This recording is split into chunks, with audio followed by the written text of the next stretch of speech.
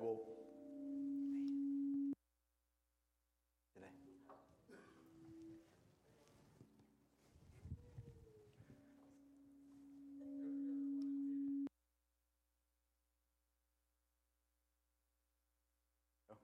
No.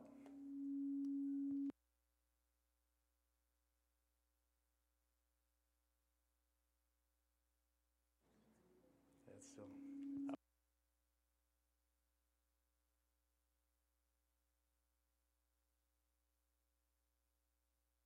We're glad you have joined us this morning.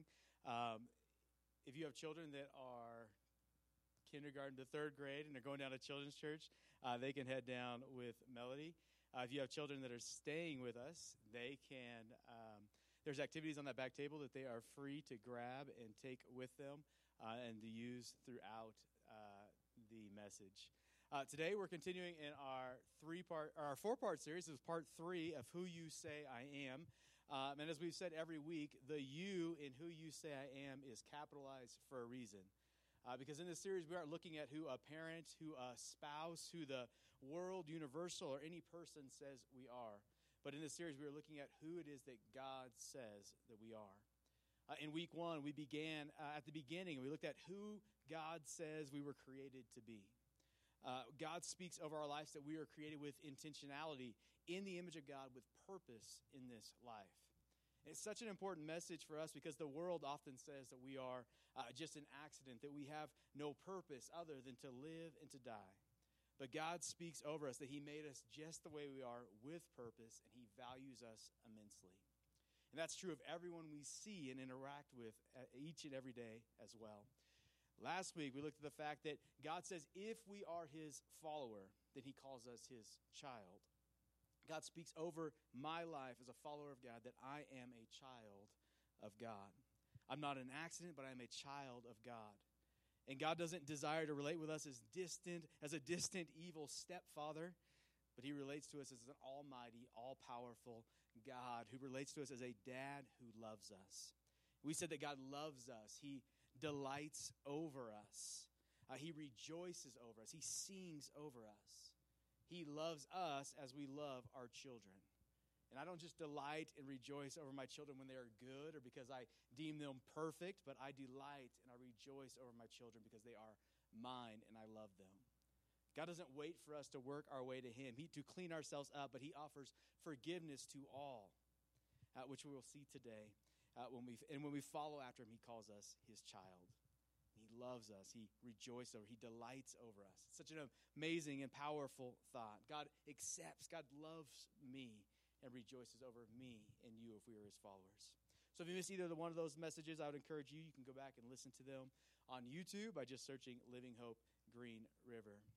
But today we want to take just a few moments and look at the reality, that the foundational truth that God speaks over His followers. And that reality is that God speaks over me and He speaks over you if you are a follower of Jesus, that I am forgiven, that you are forgiven. And we're not partially forgiven as we forgive one another, but we are completely forgiven. Right? When we humans, when we forgive one another, we do so in word, but often we don't forget the action, and we are often quick to remember and use that affront as ammunition in the future. But we're going to see that's not how God forgives us. And so often, although we are forgiven, we maintain the guilt, the shame, the fear from our past, and we don't believe that God could actually forgive me and what I've done. So we're going to unpack what God really says over those feelings, what He says over our lives, what He says over our future if we have trusted Him with our lives and experience His forgiveness. So we're going to visit a lot of different scripture today, but we're going to begin with the first 5 verses of Psalm 32 if you want to head that direction. In Psalm 32 is a psalm of David, and it showcases the complete and total forgiveness that is offered to us by God. And the context for Psalm 32 is so important. David, who is the king of Israel, he is a man said to be after God's own heart. He has sinned, and he has sinned in a big way when we get to Psalm 32. Now, God doesn't rank sin, but we love to rank sin. And David has committed 2 of the biggies in our book. Right? He's committed adultery with Bathsheba, and then to cover it up, he has murdered her husband, Uriah. David is a murdering adulterer, and yet we are going to see here that forgiveness is available even to him. And forgiveness is available to all that will repent and follow after God. And if God can forgive David, then we will see he can certainly forgive you and I. And this psalm is written in response to the forgiveness that David has experienced from God and the incredible relief and grace that came from that forgiveness. So we're in Psalm 32, starting in verse 1. It reads, "Blessed is the one whose transgressions are forgiven, whose sins are covered. Blessed is the one whose sin the Lord does not count against them, and in whose spirit is no deceit. When I kept silent, my bones wasted away through my groaning all day long. For day and night your hand was heavy on me. My strength was sapped as in the heat of the summer. Then I acknowledged my sin to you and did not cover up my iniquity. I said, I will confess my transgressions to the Lord, and you forgave the guilt of my sin." Let's pray. Dear Heavenly Father, we thank you for just the incredible truth that we get to study and unpack today. God, we thank you that while we were sinners, while we were far from you, while we deserved death and life apart from you, you sent Jesus to die the death that we deserved. And in you, there is forgiveness to any and all, no matter what their past looks like, if they will repent and follow after you. So God, we thank you for that reality and that truth. God, and we thank you that you don't just forgive us partially, but when we turn to you, you forgive completely and totally. And so God, I pray for those that might not know you. God, I pray that they might repent and they might find your forgiveness today. And God, I pray for those that are here that are forgiven, that have trusted their lives to you. God, I pray that you would help us to leave in the freedom and the reality that we are totally and completely forgiven. God, that you would help us to give up the shame and guilt we might feel, Lord, trusting that you have forgiven us completely. And God, I pray that we would live in that freedom as we leave today, that we would give thanks for that freedom and forgiveness today, God, and that we would show that forgiveness to others. God, we love you, and we praise you, and we thank you for who you are. It's your name we pray. Amen. So as we begin, we have to begin by answering the question, what do I need to be forgiven for? Right? We live in a world and a culture that says that most people are good, and as I look around, I can always find somebody that I deem worse than me. Perhaps their behavior is worse than mine, their language is worse than mine, their family is worse off than mine. So what do I need to be forgiven for? Well, if you're new to church or new to church vocabulary, then we're going to talk a lot about a church word called sin. And sin is what the Bible tells us separates us from God, and it's what we need forgiveness for in order to experience a relationship with God and to experience heaven with God. So what is sin? Sin literally means to miss the mark. In this case, it means to miss the perfection of God. And sin is anything we do that goes against God. Sin is when God says live this way and act this way or think this way, and we say, no, I know better, I'm going to live my way instead. Sin is when we exalt ourselves to the role of God instead of worshiping the one true God. Sin is when we place any idols, any pursuits, any people above the one true God. And what the Bible tells us and what we're going to see today is that our sin is a big deal. And it's important for us to see and understand that we are sinners in need of a Savior. We cannot understand the depth of grace, the forgiveness, the love we've experienced in God until we understand the extent of the offense of our sin. In Romans 3:23, Paul writes, all have sinned and fallen short of the glory of God. As we said earlier, we can look around and we can always find someone that we feel is worse than us. But unfortunately, the Bible tells us we aren't held to the standard of someone else, but we are held to the standard, the perfection of God. And when we compare our lives to the perfection, the holiness of God, we all come up short. We all miss the mark. None of us are without sin. We are quite literally born sinners with a sin nature. We are born desiring self, exalting self. We are born sinners. So that's our first point this morning, is that I am a sinner. You and I, everyone who walks this earth, is a sinner. We have all fallen short of God's glory and his perfection. The Bible says just one sin separates us from the holiness of God. James 2:10 says, for whoever keeps the whole law and yet stumbles at just one point is guilty of breaking it all. James says if you stumble in sin and break just one law, you are guilty of them all. He says if you sin once in God's eyes, you are guilty. Your sin separates you from God. as much as if you had broken them all. We've all fallen short. The gospel, the Bible cries out to us that we are all sinners. We've all done things that go against God, and we are all in need of a Savior. And again, we like to minimize our sin. And in doing so, we assume that our sin can't be that serious. We told a white lie. Who cares? We've fallen short of God's perfection. Of course we have. Who cares? Does it really matter? We've all sinned. I would think most of us can agree on that. But why does our sin matter? Our sin matters because the Bible tells us it separates us from God and His holiness. And it separates us from God both now and for eternity. Paul in Romans 6:23 says, the wage or the price or the consequence of our sin is death. Paul says because of our sin, we cannot be with God. And so our eternity will result in death as opposed to eternal life with Him in heaven. The Bible says because we are not connected, because we're not in relationship, because we're not following God, then we will die and be separated from Him forever in a place the Bible calls hell. Right? That's a big problem that our sin has caused. It's a big problem not to be in a relationship with God, and that relationship has been severed by our sin. Last week, we talked briefly about the parable of the prodigal son. And in that story, the young man goes to his father and he says, give me my money, give me my inheritance now. He tells the father he would rather have the money and his perceived freedom than have a relationship with the father. In that story, the son rejects the father. He severs the relationship with the father. He walks away from the father. And that is exactly what we have done to God in our sin. We have walked away from Him. We have severed the relationship. God is holy. He is perfect. And He cannot be in the presence of our sin. And that's our next point. I am dead in my sin. I am separated from God. We are all sinners, and we are all separated from God because of our sin. Our world likes to live and believe, well, if we just work hard enough, if our good deeds outweigh our bad, then surely God will have to accept me. Right? We talked about it last week, but that is the message of every other world religion. Every other world religion says if you work hard enough, if you do enough good deeds, then you just might earn your way to God, to nirvana, to eternal life. But there's no assurance in that. In every other world religion leaves us a slave to good deeds, a slave to fear. Have I done enough? Our future, our life is uncertain. But the gospel, the good news of Jesus, the Bible declares something totally different over our lives. The gospel, the Bible declares that we are all sinners and that sin separates us from God completely and forever.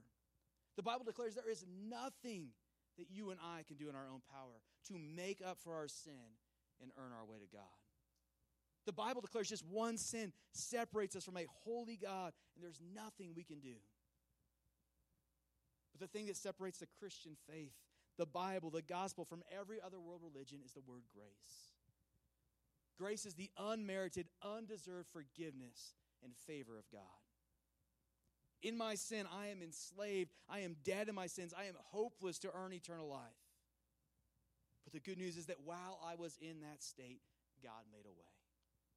And He offers forgiveness and eternal life to any and all that will turn and receive that forgiveness. So that's our next point. My sin has separated from me, God. It has left me hopeless with no way of earning and inheriting eternal life. Yet God in His love and His grace has made a way for me to be forgiven and to be in relationship with God. In His love, God has made a way for you and I to be forgiven. Romans 5:8 says, but God demonstrates His own love for us in this. Right? While we were still sinners, Christ died for us.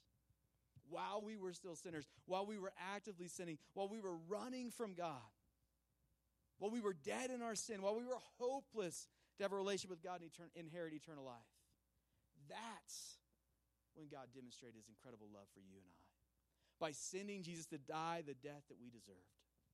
Romans 3:23, which you read earlier, states our situation apart from Jesus. Apart from Jesus, we are all sinners, and the wage of that sin is death. It's eternal separation from God. And it's that very death that Jesus comes to pay. He comes and He lives the sinless life that I couldn't and have not lived. He then goes to the cross as a sinless sacrifice for my sin. He takes the death that my sin deserved, and He dies in my place.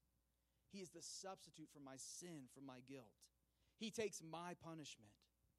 And then 3 days after his death, he conquers the grave, and he rises victorious, offering forgiveness and eternal life to any and all that will follow after him. The good news of the gospel is that Jesus has paid my debt. He paid the price for my sin, and he has made a way that you and I can be forgiven for our sin.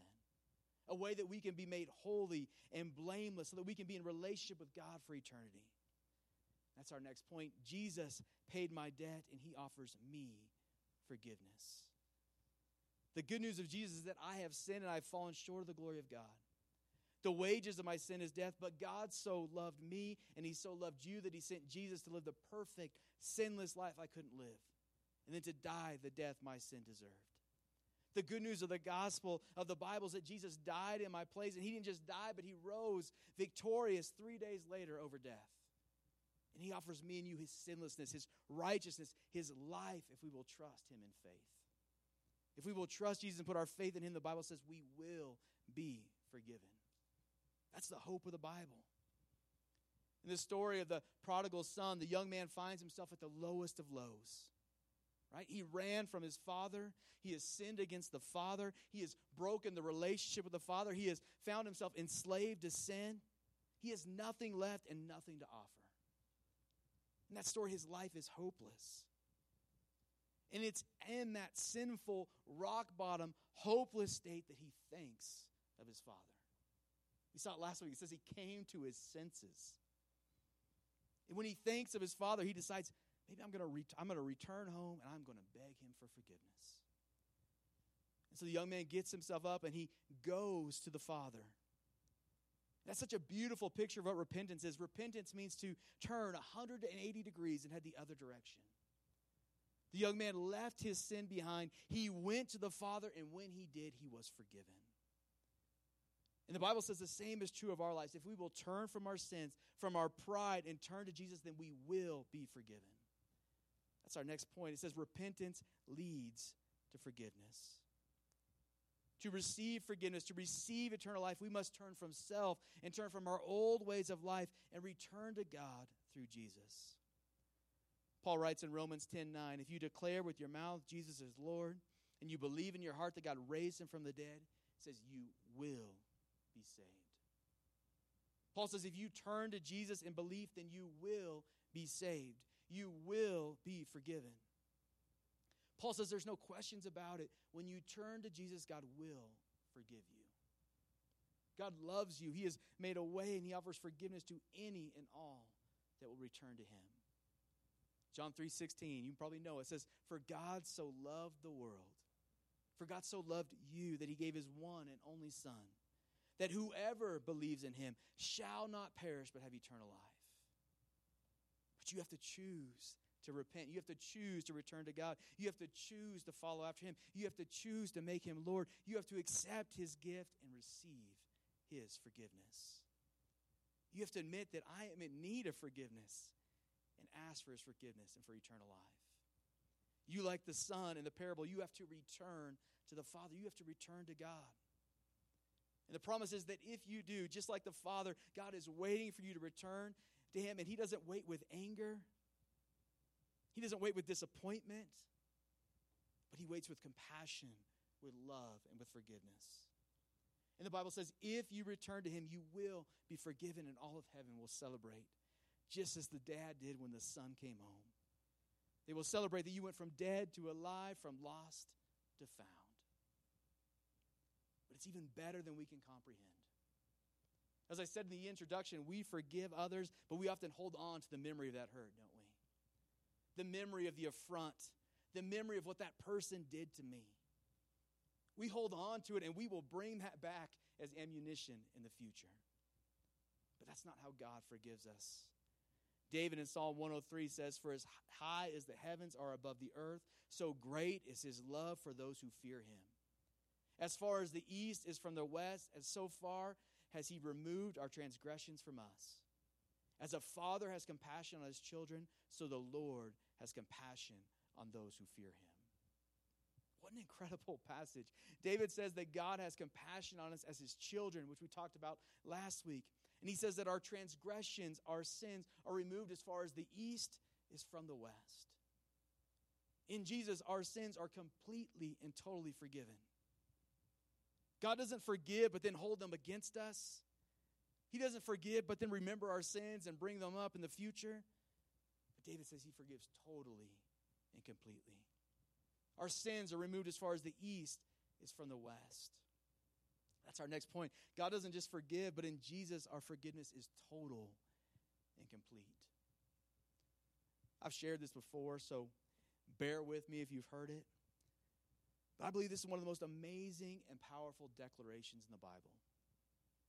The last words that Jesus utters from the cross are the words, "It is finished." And in English, that reads as three different words, but those words are translated from one Greek word, and the word is the word tetelestai. And I know the word in and of itself is not that exciting, but I think what it means can be life-altering. The word tetelestai, as uttered by Jesus from the cross, was said in the perfect passive indicative tense.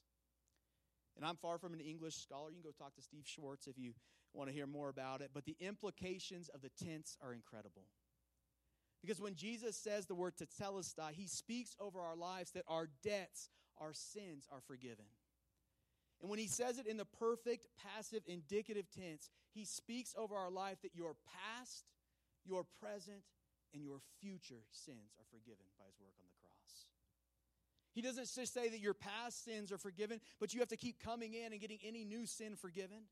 But he declares of your life that your past sins are forgiven, your present sins are forgiven, and so too is every future sin you will commit. When you repent and turn to Jesus, all of your sins are forgiven. All uncertainties are erased because you are completely forgiven. You don't have to live your life uncertain of your eternity. In Jesus, you are completely and totally forgiven.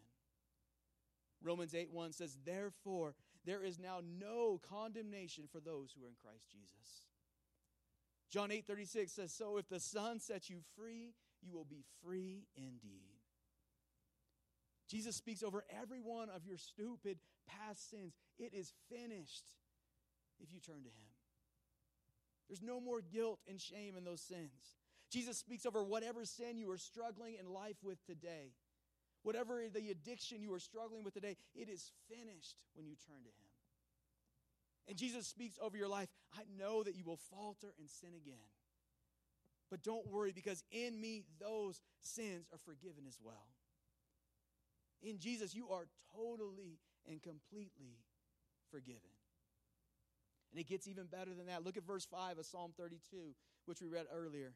David, remember where he's coming from. He says, "Then I acknowledged my sin to you and did not cover up my iniquity. I said, I will confess my transgressions to the Lord, and you forgave even the guilt of my sin."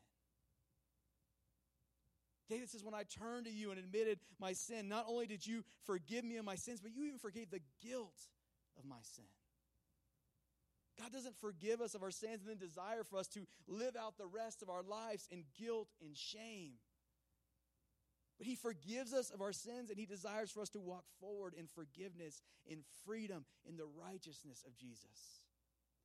He doesn't save us for us just to sit around and wallow in the guilt and shame of the past. But he saves us, he forgives us, and he desires for us to walk forward in this life in freedom from that guilt and shame. That's our next point. In Jesus, even my guilt is forgiven. It said when Martin Luther was suffering under the weight of guilt, his spiritual director, Johannes Staupitz, said to him, he said, "Martin, quit looking at your sin and start looking at Jesus." In Jesus, our sins are totally and completely forgiven. If we want to experience that reality, if we want to walk in that forgiveness, then we must, through prayer, through the reading of God's amazing grace, through hearing of his love, lift our eyes from ourselves and our sin and focus on the Savior. God doesn't desire for you to live your life in guilt, in shame, and in self-pity. Instead, he desires for you to lift your eyes to him and rest in his love, in his grace, in his forgiveness, and in his promises. And it's when we lift our eyes to him and find our identity in him and who he says that we are, that we truly experience the freedom he desires for us. So if you are a follower of Jesus, God speaks over your life, and he speaks over my life that I am forgiven. That's our final point. If you are a follower of Jesus, God speaks over you. He speaks over me. I am forgiven. And God desires for us to find our identity, our future, our present in that truth. You and I are forgiven in God if we have placed our faith in him. Because of that, our identity doesn't rest in our job. Our identity doesn't rest in our past. It doesn't rest in our wallet. It doesn't even rest in our future prospects. Our identity is found in who God says we are. And in Jesus, God says you and I are forgiven. God says you and I are freed by his grace from the guilt and shame of our past. God says that you and I, our future, our eternal future is secure. We don't have to try and earn our way to eternal life or to God, but in Jesus, our future is secure. And heaven is our destination because of Jesus' work on the cross. In Jesus, I am forgiven. So as we begin to wrap up and respond, I know that today's message is relatively simple. You've probably heard it before if you've ever been around the church. I hope you have. Our message today is the gospel. It is the good news of Jesus that says, I am forgiven. But I pray and trust that God reminds you of this truth. I pray that he will reorient your life and your identity around him and what he speaks over you. So as we begin to wrap up, Virginia's going to come and she's just going to play a little song and on the piano, and we're just going to take some time to bow our heads and to pray. I think there's a few different spots you can be. If you are a follower of Jesus, if you know that you have trusted Jesus with your life, then in these few moments as Virginia plays, would you just give thanks? Thank you, God, for forgiving me. And then as a follower of Jesus, ask God that as you walk forward, that you would walk forward in who he says that you are. That you would walk forward in freedom, in forgiveness, as opposed to the guilt and shame of our past. God speaks over your life that if you have put your faith in him, then you are completely and totally forgiven. Walk forward in that forgiveness, in that freedom. Give even your guilt and your shame to him. Trust that you are totally and completely forgiven in him. And lastly, as a follower of Jesus, would you go and would you forgive others as you have been forgiven? Would you share that forgiveness you've experienced with others and share that message of hope with others? And lastly, maybe you're here and you have never repented. You never turned and followed Jesus with your life. If that's you and you know that you are a sinner in need of saving, would you today know that God loves you? He loves you so much that he sent Jesus to die in your place. He says if you will turn to him, if you will follow after him, then forgiveness awaits. So if that's you, would you today, would you repent? Would you believe? Would you ask God for his forgiveness? That's something you can do in your seat, or you can come and talk with me, and I would love to share with you what it means to follow Jesus with your life. So I'm going to pray for us. Then Virginia's going to play for just a couple of minutes. During those couple of minutes, I just ask you to bow your head and pray and just ask God to speak to you. God, we love you. Lord, we thank you that you loved us even when we were in sin, even when we were running away, even when we were that prodigal son, far away in a distant land. God, we thank you that even when we were in that state, you sent Jesus to pay the price for our sin, to die the death that we deserved. God, I pray that as followers of Jesus, Lord, that you would help us to walk forward in the truth that we are forgiven. God, that you would help us to not just know, but to feel that we are forgiven totally and completely. God, I pray that you would help us to give even our guilt and our shame over to you. God, and that we would lift our eyes from the sin of our past, from ourselves, and we would lift our eyes to you. And that we would live in the reality of who you say we are. God, I pray if there's anyone here that doesn't know you as their Lord and Savior, that's never experienced your forgiveness and your grace and your promise of eternity, God, I pray that you would speak to their hearts today. That in these next few moments you would reveal their need for you, Lord, and that they would know that you are God and that you died in their place and that they need your forgiveness. God, I pray that you would give them the courage to repent and trust their lives to you. Because we know that if anyone does, that they will be forgiven. They will experience your life. So God, we thank you for the simplicity of the gospel, Lord. We thank you for the good news of the gospel. And God, I pray that you would help it to be real to our lives. God, we love you. It's your name we pray. Amen.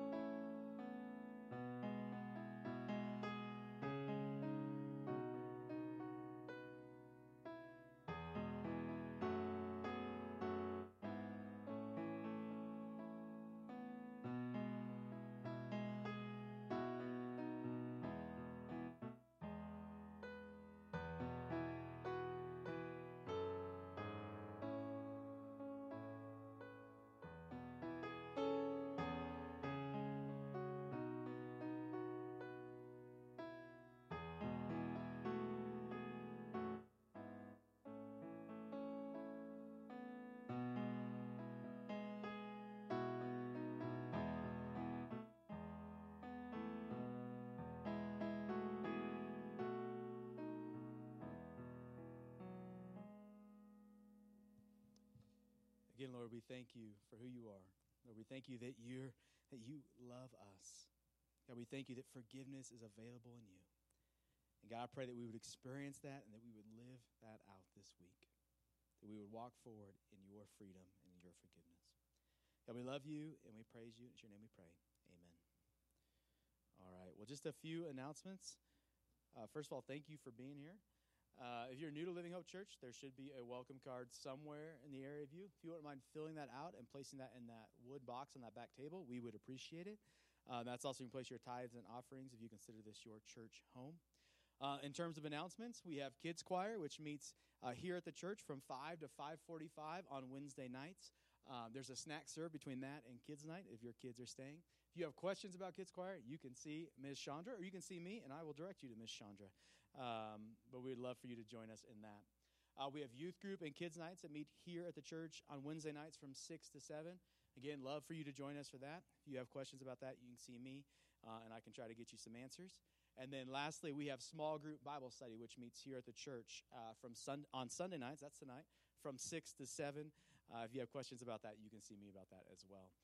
Thank you so much for being here today. We pray and hope you have a great week, and we hope to see you again next week. You are dismissed.